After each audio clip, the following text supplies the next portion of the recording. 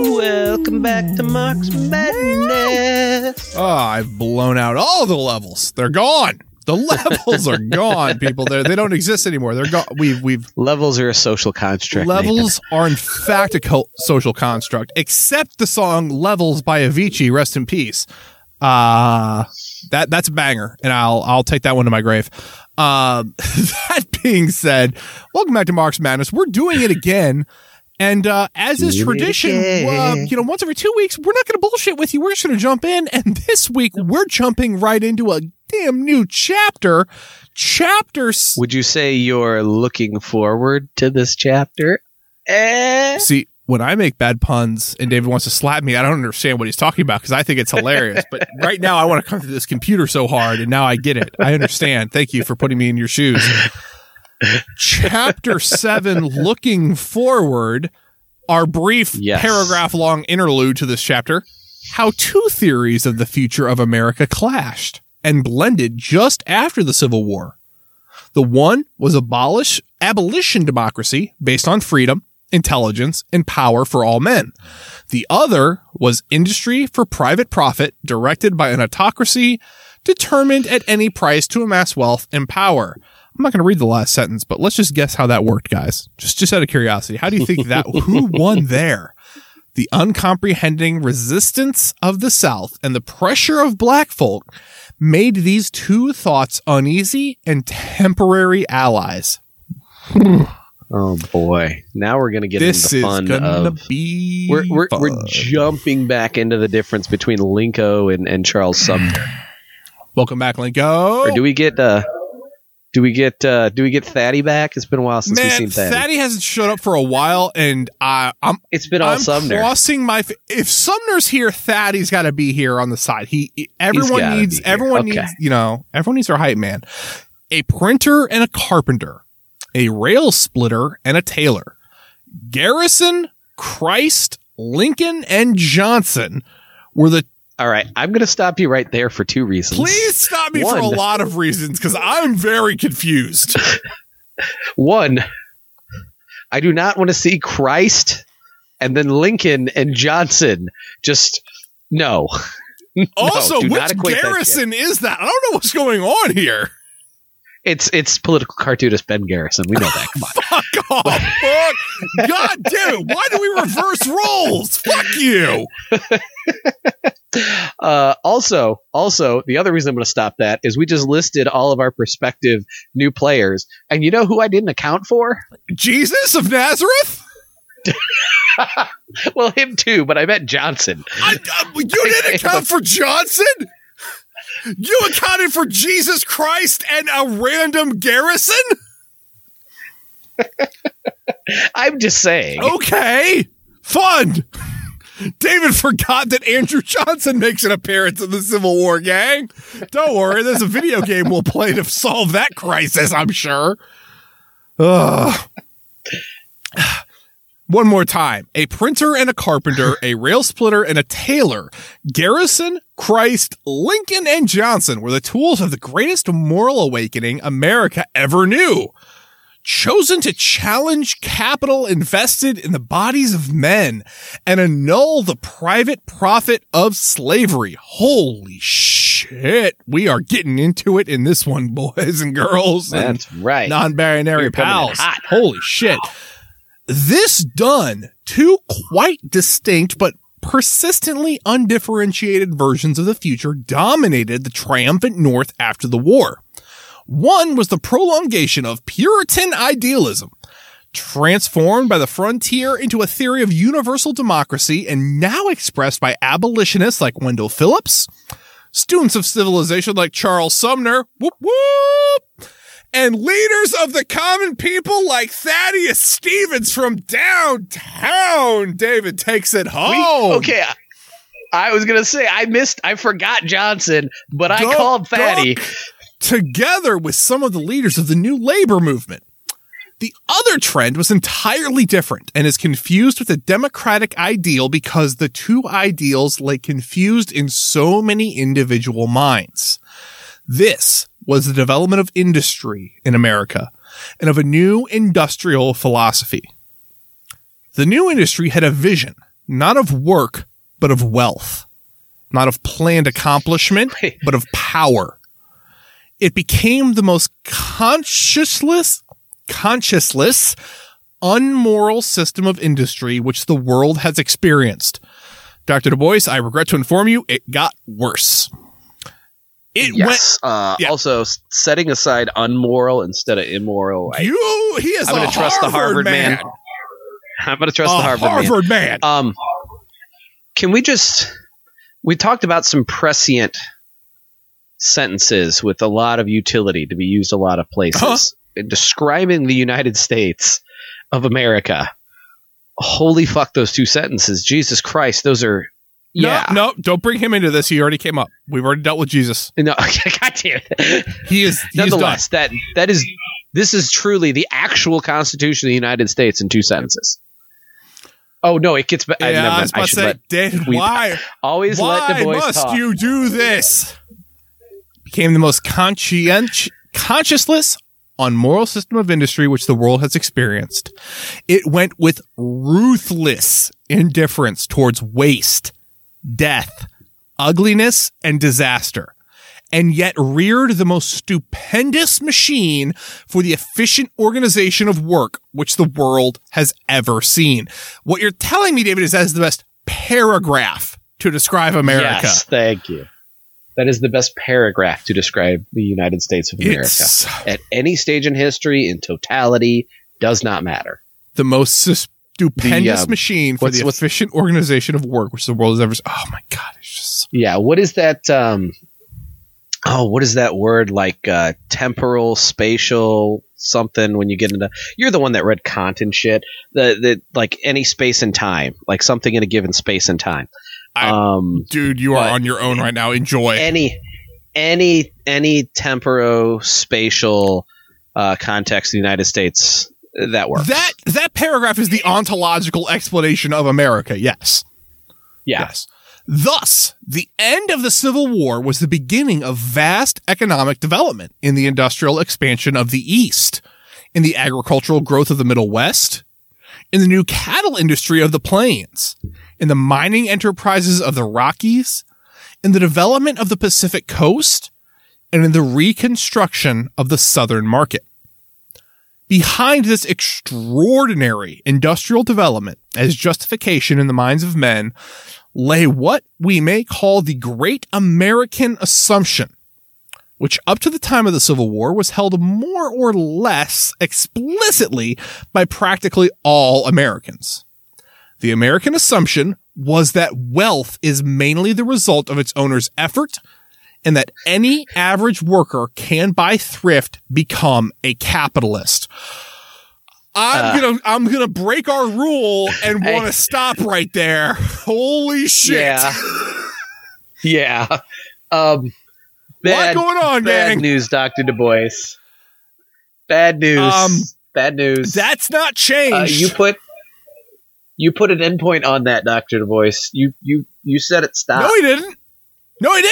No, he said up to the Civil War. Oh, yeah, I guess that doesn't rule out beyond it. He's talking about the American assumption was that wealth was mainly the result of its owner's effort, hard work, bootstraps, and that any average worker can by thrift become a capitalist. The curious thing about this assumption was that while it was not true, just so blunt, just fuck off. God, I love him. It was undoubtedly more nearly true in America from 1820 to 1860 than in any other contemporary land. It was not true and not recognized as true during colonial times. But with the opening of the West and the expanding industry of the 20s, and coincident with the rise of the Cotton Kingdom, capital C, capital K, it was a fact that often a poor white man in America, by thrift and saving, could obtain land and capital. And by intelligence and good luck, he could become a small capitalist and even a rich man. And conversely, a careless spendthrift, the rich, might become a pauper, since hereditary safeguards for property had little legal sanction. That, gang, in case you're not like super tied into the finance world, is not a thing anymore. And anyone that tries to pretend like America is a land of equal opportunity where everyone's on the same page ignores the fact that that last sentence is very relevant. Hereditary safeguards for property are extremely real in America today, and so enshrined that they dictate everything from political dynasties down to just general run-of-the-mill bullshit you deal with on a day-to-day basis. Yes, and not interject my comments when Nathan's talking from an area of expertise, but I don't have any money. I'm not interjecting from any expertise. No, not that. I just mean from knowing from work. But nonetheless, I'm going to interject 2 words. Please. Trust fund. Yeah, those are my trigger words. Thank you. Appreciate it. Yeah, you're welcome. But also, I would like to point out, too, and Du Bois doesn't do this on purpose because he specifically said a white man, and he's talking about, within the bounds of the assumed white man, but he's talking about, moving westward and burgeoning industry. Not only is there a small window of burgeoning industry, of monopoly capitalism not existing for this to be true, so you get kind of back to that Mark's word that we replaced with by dispossession. What is it? Primitive accumulation. That's the word. Primitive accumulation. I don't recognize that word. It's kind of got a primitive. Yes, it's kind of got a primitive accumulation feel to it, but also thrift and hard work come along with genociding indigenous people and enslaving black people. And remember, thrift up until the late 70s, let's say, in this country. Yeah. Thrift. There's an image that goes around a lot. It's a University of Houston, tuition statement, essentially. When you talk about, thrift, with inflation, tuition, full room and board, everything for a university education, $500 in now money. Okay, I could thriftily save $500. That's half of what a modern computer costs to pay for a semester of education. I could save for that. Those same people that think that that's how education works are now making laws, and they haven't looked at a tuition statement since then. Yeah, and it's relevant to know that this exponentially grows and has grown since the time of Du Bois. And we're going to see that again with the next paragraph. Thus arose the philosophy of shirt sleeves to shirt sleeves. Those are entirely the same. There's no emphasis differently. It's just a thing on which the American theory of compensated democracy was built. Well, I mean, maybe you think it's like shirt sleeves, all one word, like shirt sleeves in a different font with a new hyphen in there somewhere. No. I get you. It's a balance. If you're not scale, reading along. It asked simply in 18th century accents, freedom from government interference with individual ventures and a voice in the selection of government officials. So the same kind of bourgeois revolutionary democracy that the French Revolution has, and a little bit of the American Revolution, though it was far to the more bougie side than the French even. David is grimacing at me. You can't see that on video. So David, interject, please. Well, I was just going to say, I was trying to figure out the shirt sleeve thing, and so I Googled it. It's not Nathan's analysis of how bougie a democracy is. It's David Googling the word shirt sleeves and being upset that JCPenney ads are coming up on his computer right now. It's an American translation of a Lancashire proverb. There's no generation between a clog and clog. A proverb is a short, popular saying, this doesn't mean anything. Wait, are they talking about wait. Is this the 3-generation rule? Is this the concept that, like, if you're, let's say you're I've heard conservatives throw this out, that like, no, wealth isn't hereditary because within it's within 3 generations, someone can go from a billionaire build wealth, to maintain wealth, and squander wealth. There it is. Fuck off. Fuck off. That is a myth for a reason. It does not exist. That is not how fucking generational wealth fucking works. They have a name for the generations. Hold on. The first one is the entrepreneurial stage. I'm going to kill somebody. The second one is the sibling stage, whatever the fuck that means. And apparently these guys are real into their siblings and their cousins, because sibling, good. Third stage, cousin federation, squander wealth. It asked simply, in 18th century accents, freedom from government, interference with individual ventures, and a voice in the selection of government officials. We've covered this. The continued freedom of economic opportunity and ever possible increase of industrial income. Wait, ever increasing profits? What's that thing we learned from that first book we did about the rate of profit? I forget. That does sound familiar. I know, it's hard to remember. I think it goes down, but I could be wrong. Centralizes a bit. Something. The continued freedom of economic opportunity and the ever possible increase of industrial income it took for granted. This attitude was back of the adoption of universal suffrage, the disappearance of compulsory military service, and imprisonment for debt, which characterized Jacksonian democracy. I'm going to assume that's Andrew Jackson. Yeah, no, I don't. I'm just saying it's Andrew Jackson because Andrew Jackson's a goddamn fuckhead. So everything bad can be ascribed to he's a piece of shit. Jackson. Great. The American assumption was contemporary with the Cotton Kingdom, which was his most sinister contradiction. The new captains of industry in the North were largely risen from the laboring class and thus living proof of the ease of capitalist accumulation. The validity of the American assumption ceased with the Civil War, but its tradition lasted down to the day of the Great Depression, when it died with a great wail of despair, not so much from bread lines and soup kitchens as from poor and thrifty bank depositors and small investors. There we go. So here's where this mythos in America becomes incredibly insidious, because yes, look at so turn on MSNBC right now. Turn on anything right now. The line's going up.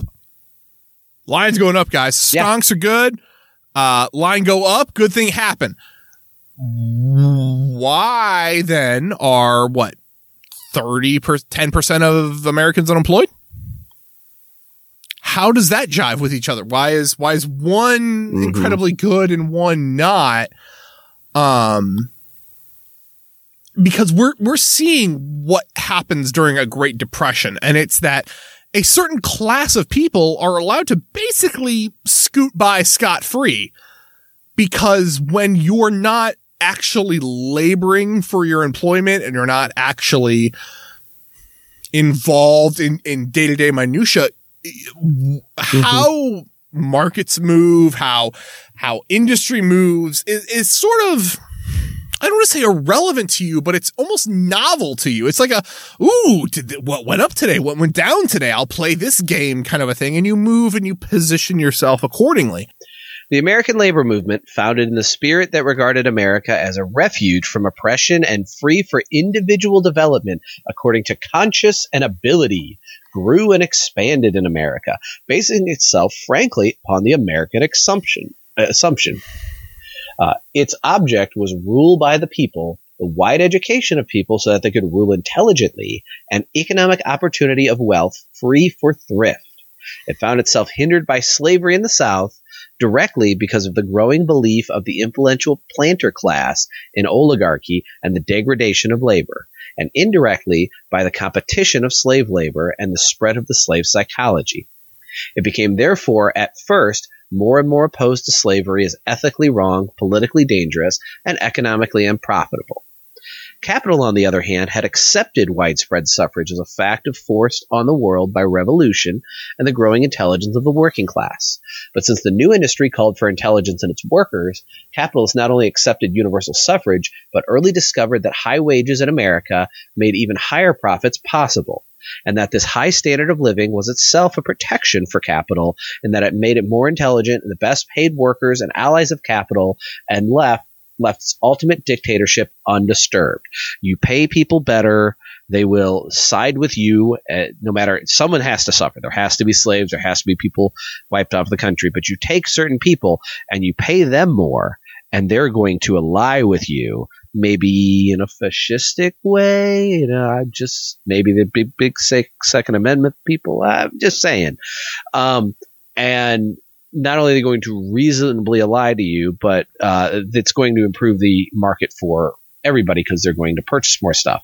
But that doesn't work unless somebody is suffering. So when they talk about bringing up the lowest person for benefiting the market, it doesn't benefit everyone because it doesn't benefit them if there's not someone on the bottom.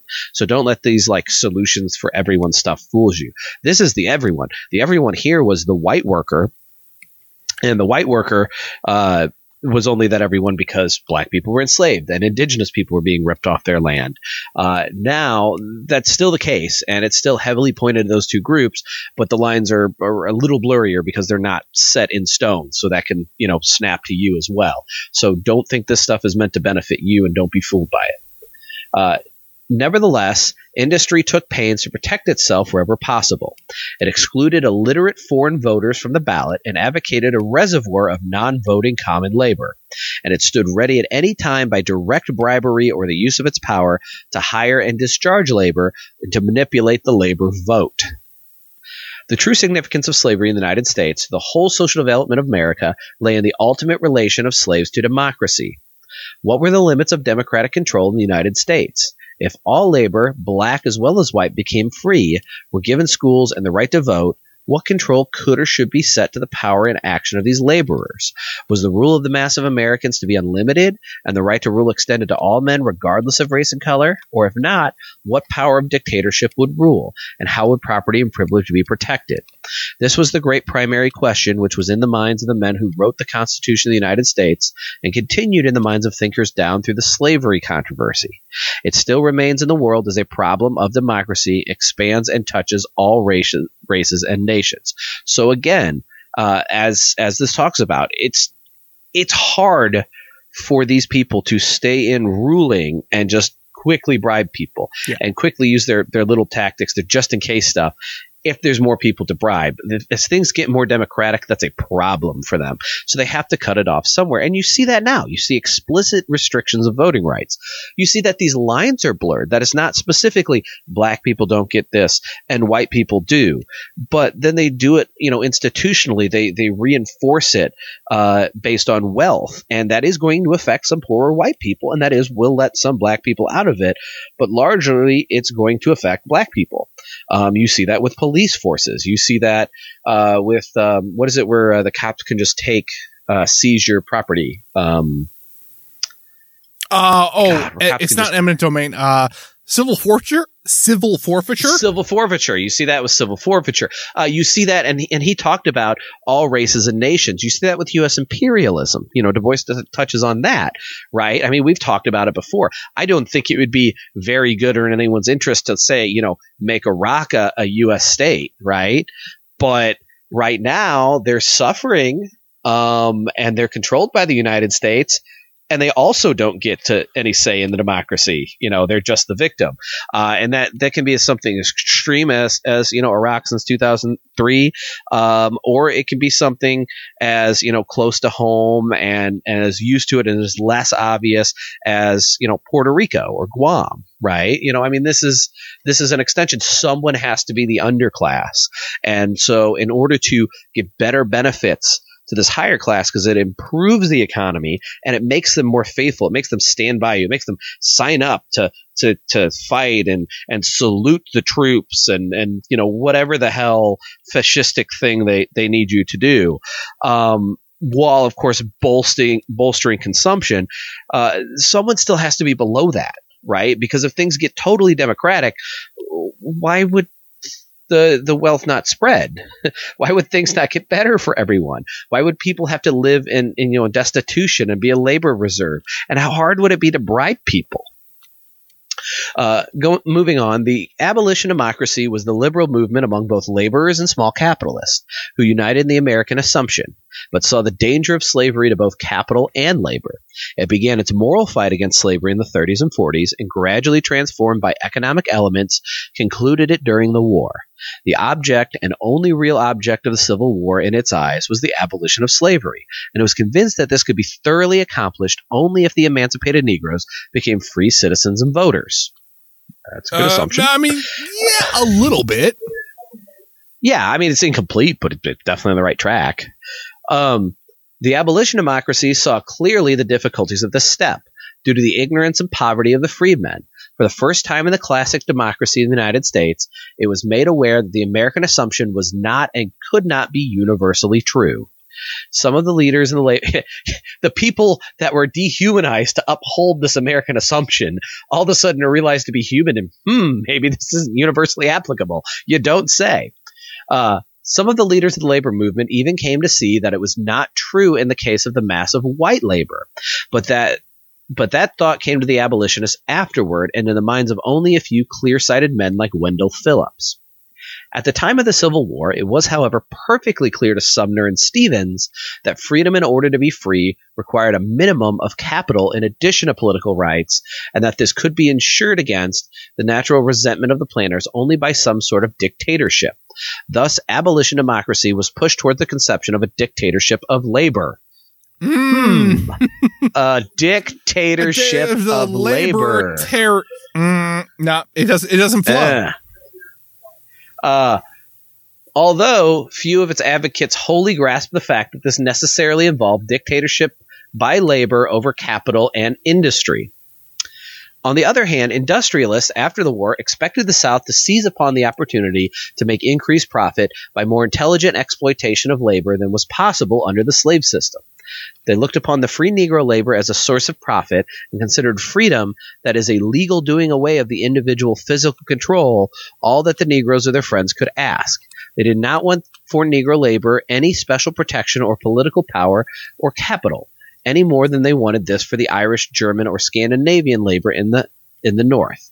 They expected some popular education and a gradual granting of the right to vote, which would be straightly curtailed in its power by mischief by the far larger power of capital. So again, the capitalists, the industrialists are on the side of the planters.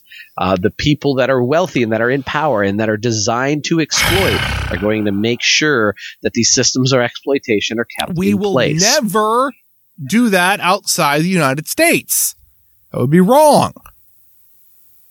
Hello, South America. How are you?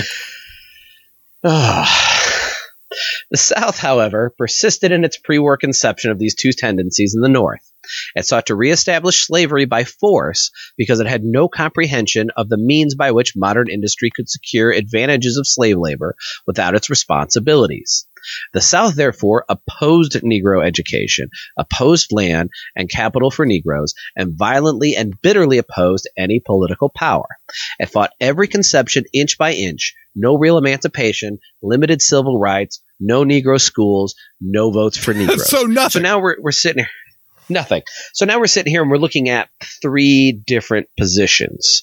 And maybe our earlier conversation about the differences and similarities in political parties is going to be a little more prescient again. The earlier conversation from the last episode that we've already cut? Yes. Yeah. Oh. Well, shit. I mean, keep it in. Right, just assume we had that conversation. Yeah, no, we're cutting it because but you guys know that the two parties are both similar and different. It's the great dialectic of American politics. So anyway, sure. That's not the great dialectic. No, I was about to say no, it's not. This is all getting cut. What are you talking about, you madman? It's private property. No, but anyway, there's three positions here, right? You have the abolitionists, the true, on a moral and a practical level, want the liberation of all black people, and they think that's best for everybody from the working class up. And they're worried about a concept of true equality, of actually having that property, of actually having those political rights. And they're looking at a dictatorship of labor, which again directly translates to a dictatorship of proletariat, although theirs did not want the labor to have the power over capital industry because America. The other two powers are the industrialists, where they're like, yeah, you can vote. Yeah, I mean, we'll give you, some civil rights and things, but we're not going to give you any special rights that we don't give these other, white immigrant groups. And because we want to exploit the hell out of you. We want to keep this system going. We we want that cash cow to keep pumping things out. And then the South goes, wait a minute. We made all our money on the free labor of slaves. We had all our power from controlling these slaves. Put them back. They're black. They're below us. Give us our power back. And the latter two, of course, represent the two viewpoints of the parties of today.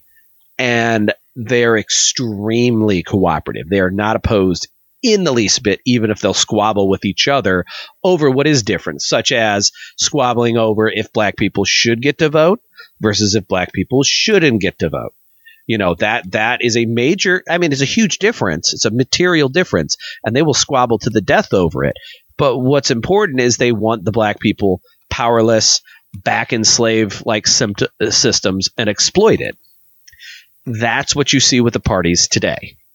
And that's I don't want to say the level, but that's, yes, the window, the Overton window, if you want to call it that, whatever, has shifted a lot. Yeah. And it is not in a good place. And this is where this is the acceptable level of dialogue we're talking about. It's, should you be able to, murder protesters in the street without a badge or with a badge? Let's debate. But it doesn't change the fact that that's not the boundaries of what we are or aren't allowed to talk about. Yeah. Should you support Black Lives Matter while you turn around and sign all the bills that undermine it and pay all the cops that are the uprising is against, or should you openly oppose it? That's the difference in the parties. And again, there will be tangible difference. Do you want to support something that further entrenches that medical insurance is provided by your employer and is a benefit and a means of survival and something you pay a lot of money for to profit industries? Small section of people get expanded Medicare, or how dare people ask for anything but this insured, medicine, that it's the greatest, the free market's the greatest thing there is, So some of it's totally decorum, some of it's tangible, but all of it leads to the same thing, and it's exploiting the shit out of you, especially if you're black or indigenous.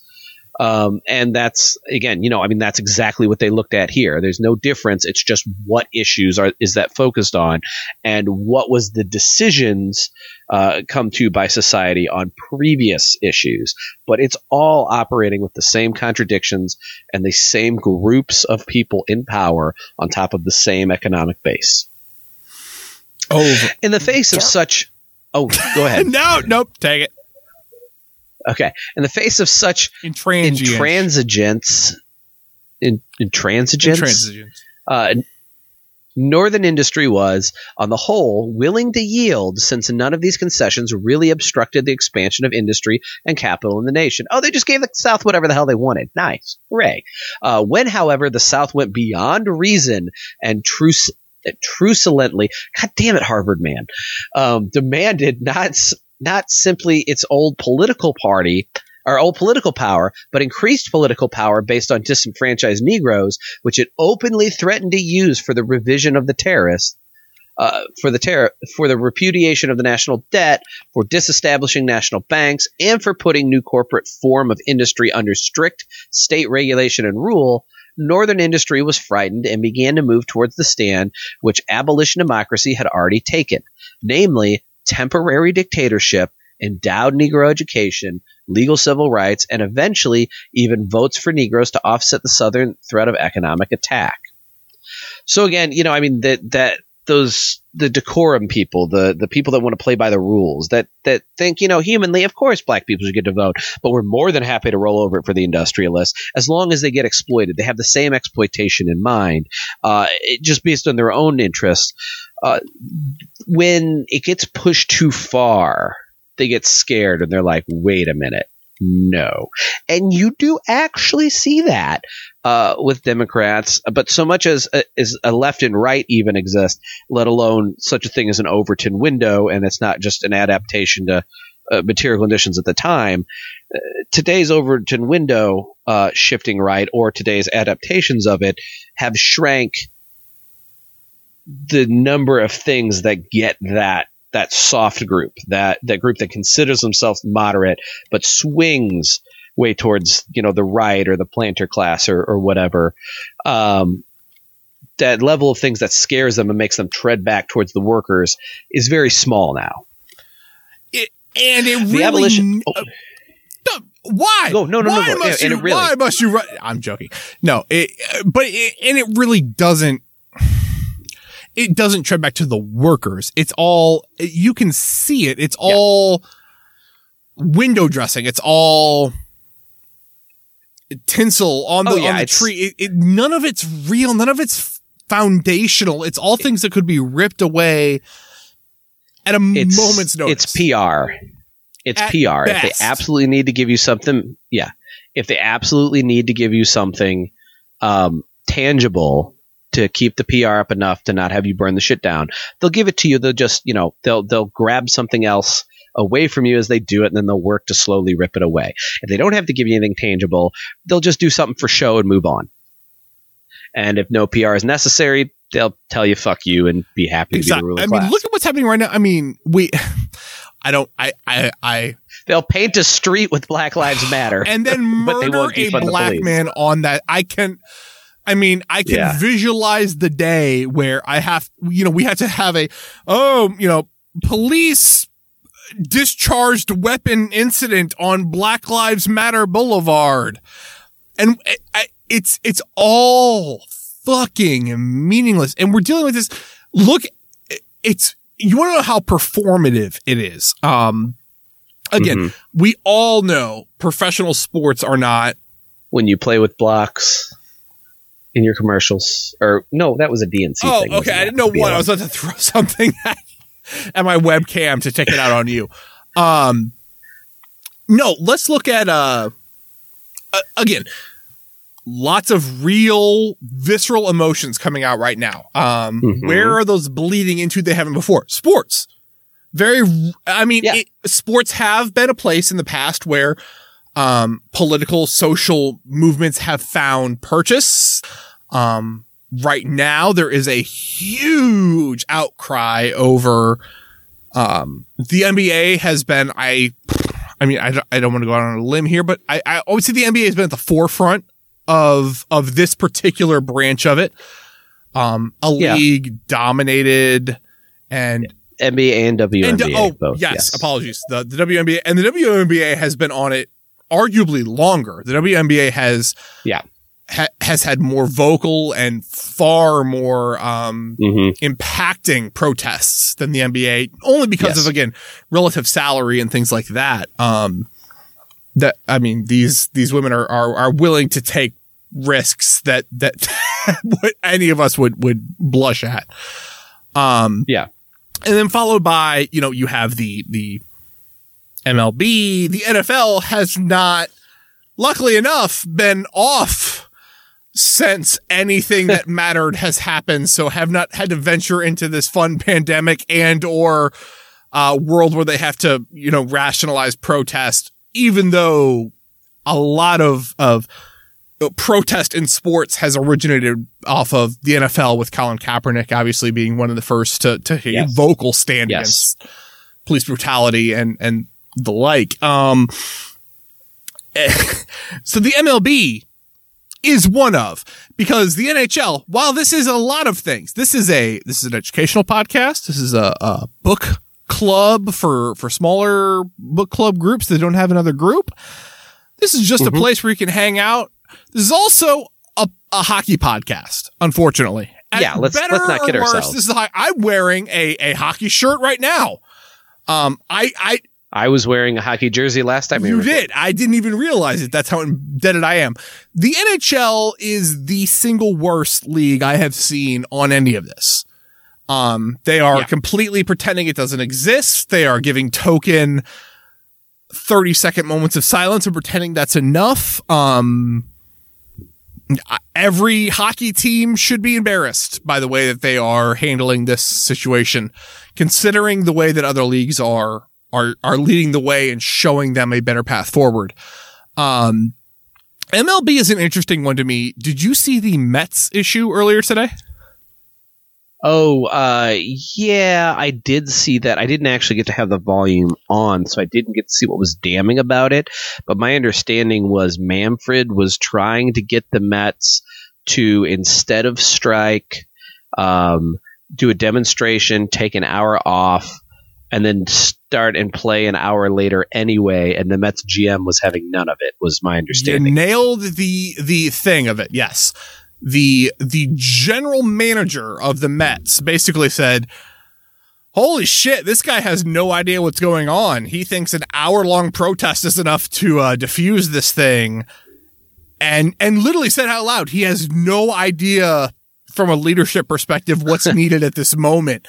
When the general manager of the New York Mets says that you aren't stepping up to the plate, look at that with a baseball metaphor and all. Look at me bring that one home.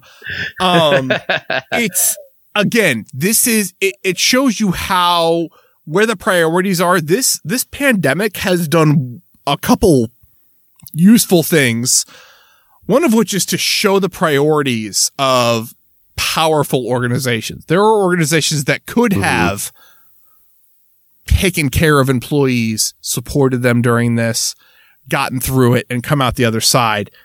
And then there are organizations that could have done that and chose not to, and chose to plow forward in the pursuit of that mythical higher, that mythical advantage we talk about in Capital, except the advantage is just that you're soulless enough to try and kill people during a pandemic.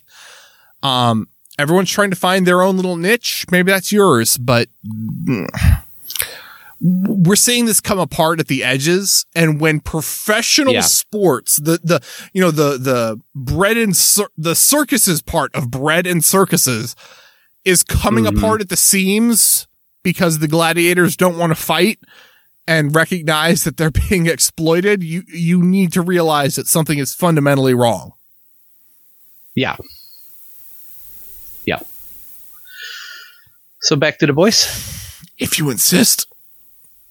The abolition democracy was not deceived. It had once feared and dared. It wanted no revenge on the South and held no hatred. It did want to train Negroes in intelligence, experience, and labor, the ownership of land and capital, and the exercise of civil rights, and the use of political power. In the advocacy of these things, it reached the highest level of self-sacrificing statesmanship ever attained in America, and two of the greatest leaders of the ideal, Stevens and Sumner, voluntarily laid down their lives on the altar of democracy and were eventually paid, as they must have anticipated they would be paid, by the widespread contempt of America. Even to this day, the grandsons of abolitionists, ashamed of their fathers' faith in black men, are salving their conscience with a theory that democratic government by intelligent men of character is impossible, when in fact nothing else is possible.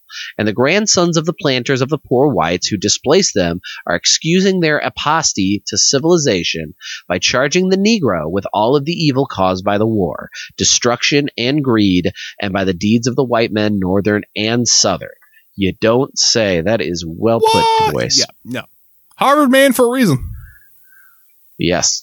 The abolition democracy advocated federal control to guide and direct the rise of the Negro, but they desired this control to be civil rather than military, like the strict government of territories until the new states should develop. They had to help them in the furtherance of this plan a degree of enthusiasm, humility, and hard work on the part of the depressed Negro, which had not paralleled in modern history. When now they were offered alliance with the Northern industry, temporary military control instead of civil government, and then immediate citizenship and the right to vote for Negroes, instead of a period of guardianship, they accepted because they could not refuse, because they knew that this was their only chance and that nothing else would be offered. Their territory of democracy led them to risk all, even in the absence of that economic and educational minimum which they knew was next to indispensable. When Sumner saw his failure here, he went home and wept. But the belief in the self-resurrection of democracy was strong in these men and lent unconscious power to the American assumption.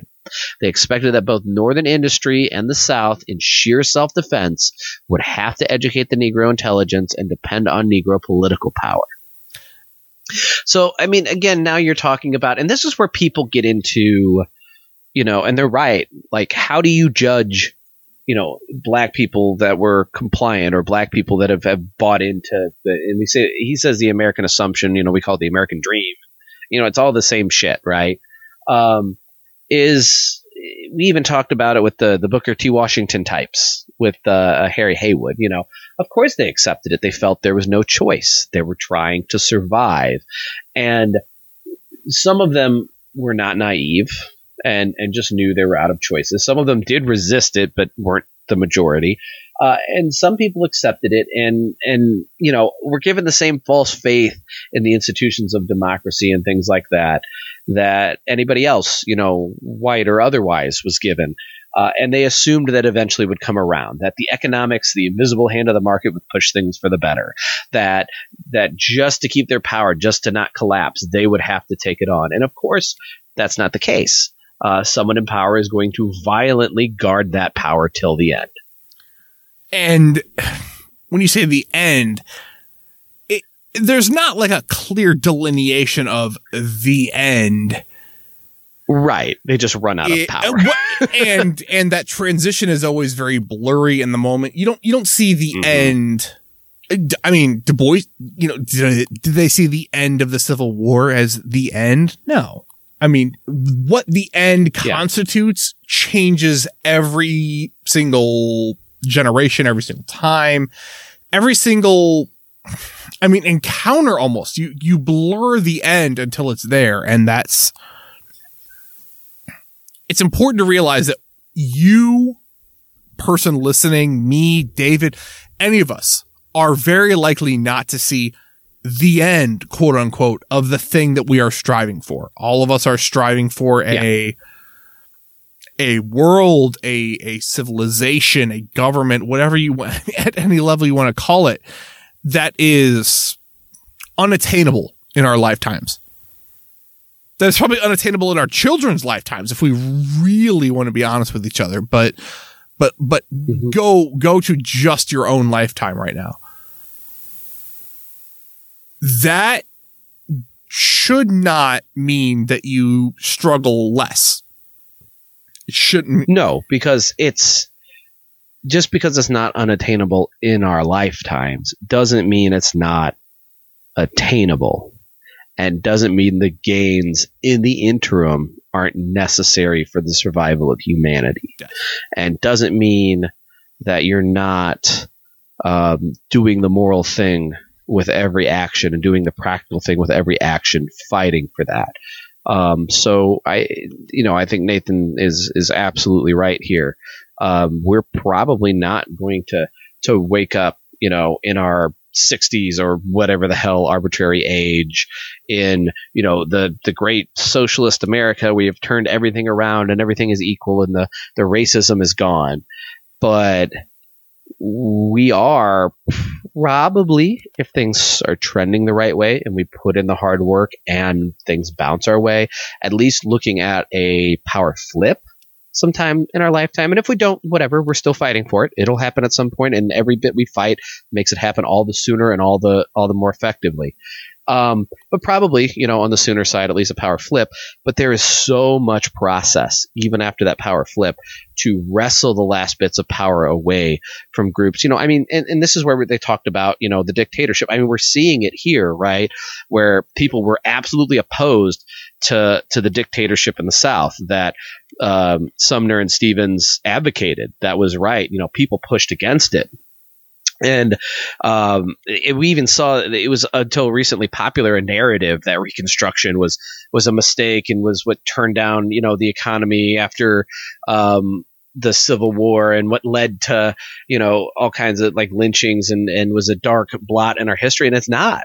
Reconstruction is only a dark blot in our history because it was not carried out well enough. And it was actually a very, very good thing that it was as militant as it was, but you saw the resistance here that kept it from being more militant. And we'll see that now. When power actually flips, we're going to have to be, quote unquote, authoritarian to hold down white supremacy. Yes. And we just have to make sure that authority, the quote unquote authoritarian stuff, is directed at tamping down white supremacy is directed at decolonizing, and is directed at defense from outside agitation that would want the outside and inside agitation that would want the return of capitalism. That being said, let's say you disagreed with that last little bit that David went off on right there.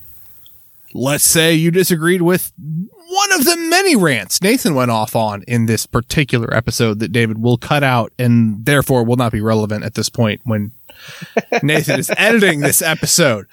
Let's say you just would like to talk to two people that probably agree with you and would like to hang out and, you know, just agree and be chill with you. You can contact Nathan and or David in a number of different ways. The first way, traditionally, in terms of progression of how media worked, is email. And that email address is marksmadnesspod@gmail.com. Let's say you want to move forward a couple years in technological history. You could probably send us a fax, but I don't know that number, so I'm going to assume you jump forward to Twitter, and our Twitter handle is @marksmadnesspod. That's it. I could say at twitter.com, but you don't need that. Our DMs are open. Our timeline is open. We're open. We're very open. We want to talk to you. We want to talk to anybody. If you want to talk to us, we want to talk to you. We appreciate you listening. The last way to contact us directly is through Discord. David has Discord. He uses it very rarely. So if you want to get to David, the better ways are through email or Twitter. If you want to get to Nathan specifically, Discord is probably the easiest way. It's where he lives most often. And, I'm at Marks Madness in the, Discord server that Marks Madness lives in, which is Dumb and Awful's Discord server. You can get there via our Twitter profile. That being said, social media and communication aside, David, how should people ideally use this podcast? Yeah, so the purpose of this podcast from its conception, other than, you know, me and Nathan just reading a book together and recording it because what the hell, is the idea that hopefully you're in a party or an organization and you're doing reading groups, political education, whatever you may call it. And hopefully in that reading group, you're reading along with this, and this can add complementary insight. This can add another perspective. This can add more context and better give you a robust understanding of the theory. Save that. Let's say that you are not in a reading group or don't have one available to you, or the reading group or political education you're in is reading a different work. Hopefully, then this can be something that can be your discussion or your reading group if you're just reading along on your own. Save that, whether it's a book that we do summarize or one that we read basically word for word. We can either be your Cliff Notes or your enhanced ebook, whatever we may be, whatever makes these works more accessible to you. And always remember, the point of these works, the point of any theory, is to sharpen your praxis, to sharpen the action out there. When you see things going down, when you see things happening in the world like they are now, going out and participating and helping and moving things forward and making sure things are in the right path. And without those praxis, this theory is nothing. Additionally, without this theory, the praxis is misguided and can lead to adventurism and on very dangerous paths. So praxis is theory in action, and theory is nothing without praxis. As always, the disclaimer is my favorite part because it never gets old to me. That being said, this has been Marks Madness. My name is Nathan. My name's David. We will talk to y'all next week. Bye. Bye.